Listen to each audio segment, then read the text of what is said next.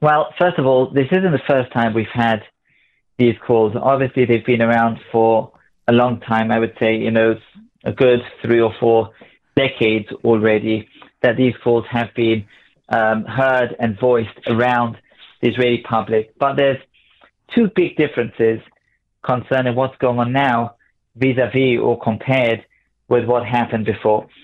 First of all, the call coming now, very interestingly, has not been originating from the secular Israeli left, which is usually the strongest calling for Haredi draft. It's often been coming from the Israeli left, or let's just call it more the secular areas of Israeli society, in the name of equality in sharing the burden.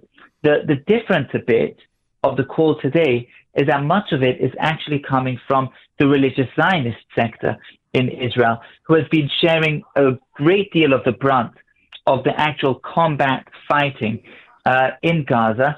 And you can see that just from the casualties, but also from the identity of these soldiers.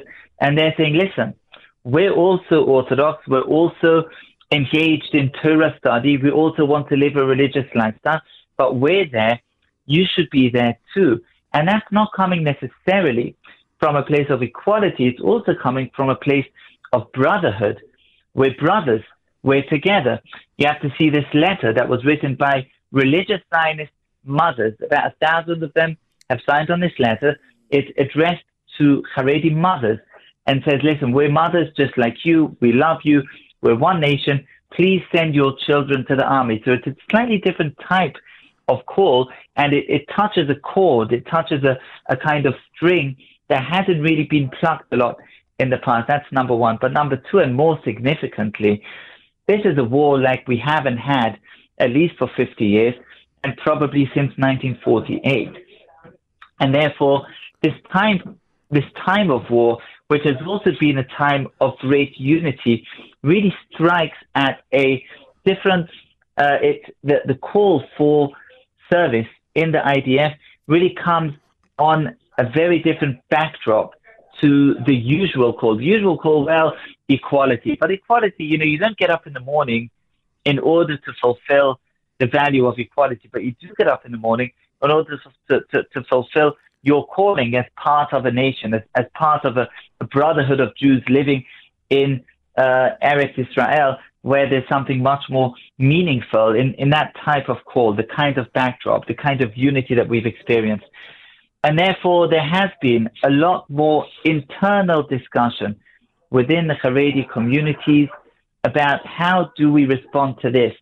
Don't forget, we've had a lot of older Haredi individuals enlisting in the IDF. It's true, that's not a 3-year service, and that's not going to do the trick in terms of what we need for the army. But there are a lot of different ideas being banded around in the Haredi space. How do we respond to this in an effective way? Tell us about some of these ideas. What possible solutions are emerging from the ultra-Orthodox community? Okay, so there are several ideas going around. The main tension is concerning the Haredi youth. And that tension runs two ways. On the one hand, it's about the yeshiva students.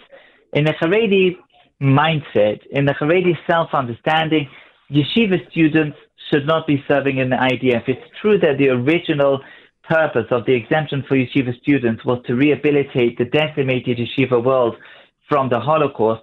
That yeshiva world has been rehabilitated and it's now bigger than it ever was.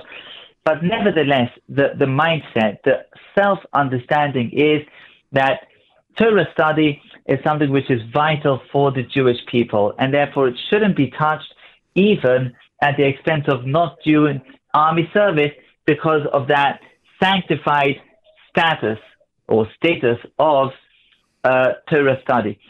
At the same time, we know within Haredi society that there are literally thousands of young men in the Haredi space who are not engaged in full-time Torah study because not everyone is cut out for it. And therefore, part of the conversation is focused on those young Haredi men who are not engaged in full-time Torah study. And like I said, there's a great number of them, and they're not in the army. So what can be done with them?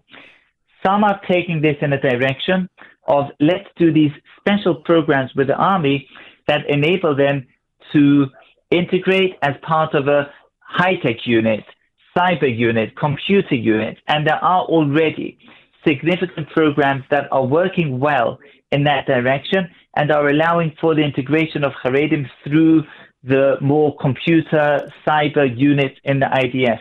There's a large program called code, whatever. That's where the name comes from, and it's doing well. That's on the one hand. On the other hand, there are many volunteers, Haredi young men who are volunteering in organizations like Zaka, like Hatzalah, and so on. And there's a program right now, which hasn't yet been realized, but it's in the thinking of how do we integrate that as part of Home Front. That Haredi is going to be part of the Home Front activities via these organizations. There are other thoughts about the Home Front too. But ultimately, Mark, and I'll say this because I think it needs to be said, that these alternatives are important, they're good, but they're not enough. We need Haredim in combat duty. We need to bear the brunt together with the rest of Israeli society. And that track is a track called Netzach Yehuda. Netzach Yehuda is a Haredi battalion. That battalion, over the years, has been able to bring Haredim to the IDF, but only those whose profile is very distant from your visible Haredi, the guy that looks the part, the guy that's really a part of kind of mainstream Haredi society. And there's a lot of talk right now about how do we also think about more mainstream Haredi joining this Haredi battalion, Netzach Yehuda, which is a combat battalion in the IDF. One of the main issues is how do we work this out with the army? The army in the past years has not been very favorable to Haredi integration because it's complicated. It's complicated when you have an agenda of integrating women in almost every unit in the IDF. Well, with Haredim, that's not going to work. So how do you balance the agenda of integrating women on the one hand with integrating Haredim on the other? And also, Haredi units have their own kind of nature and character. The army in the past has had some difficulty with that, and that's had a price. That's exerted a cost concerning the operational status of Netzach Yehuda. So these are issues that are really being worked out as we speak. There are several initiatives out there. And presumably, for a final question, you would agree with the argument that whatever solutions emerge can only come as a result of ongoing dialogue and will not be forced on the ultra-Orthodox community. I think that's just a very, very important point. We don't want to go back to October 6th. October 6th, the nation was, radically polarized and, virtually at each other's throats. And part of that polarization was also related to the Haredim. Don't forget that those who opposed the judicial reforms were also demonstrating in Bnei Brak, of all places, not against the government, but against Haredi civilians. We don't want to go back there. And not going back there, I think, it requires the ability to compromise on all parts. The Haredi need to compromise by being more open-minded towards army service. This is urgent. In the past, it's been this division of labor. It's them and us. We don't do army, we do other things. They do army and economics and institutions and branches of government, and we do our things. That's got to stop. It's not them and us, it's a collective we, and we also do army service, even though that threatens to undermine some of the isolationist policy within Haredi society. But yes, that's the new reality of Israel. In any case, we can't be totally isolated when we're 1.3 million people and close to 15% of the Israeli population. So that's not going to happen anyway. We need to embrace that. But on the other hand, outside of Haredi society, there also needs to be a compromise in understanding that we have to translate this into Haredi parlance, into a Haredi language. This has to be realized in a way that's palatable within the Haredi space. And that will happen. I'm confident that will happen, but only through dialogue and creative, constructive thinking on how to make this as palatable as possible as we can within the Haredi space. I think it can be done. I think it needs to be done. The current moment is a moment of reconstructing what Israel is about. Haredim are a big part of that reconstruction of Israel.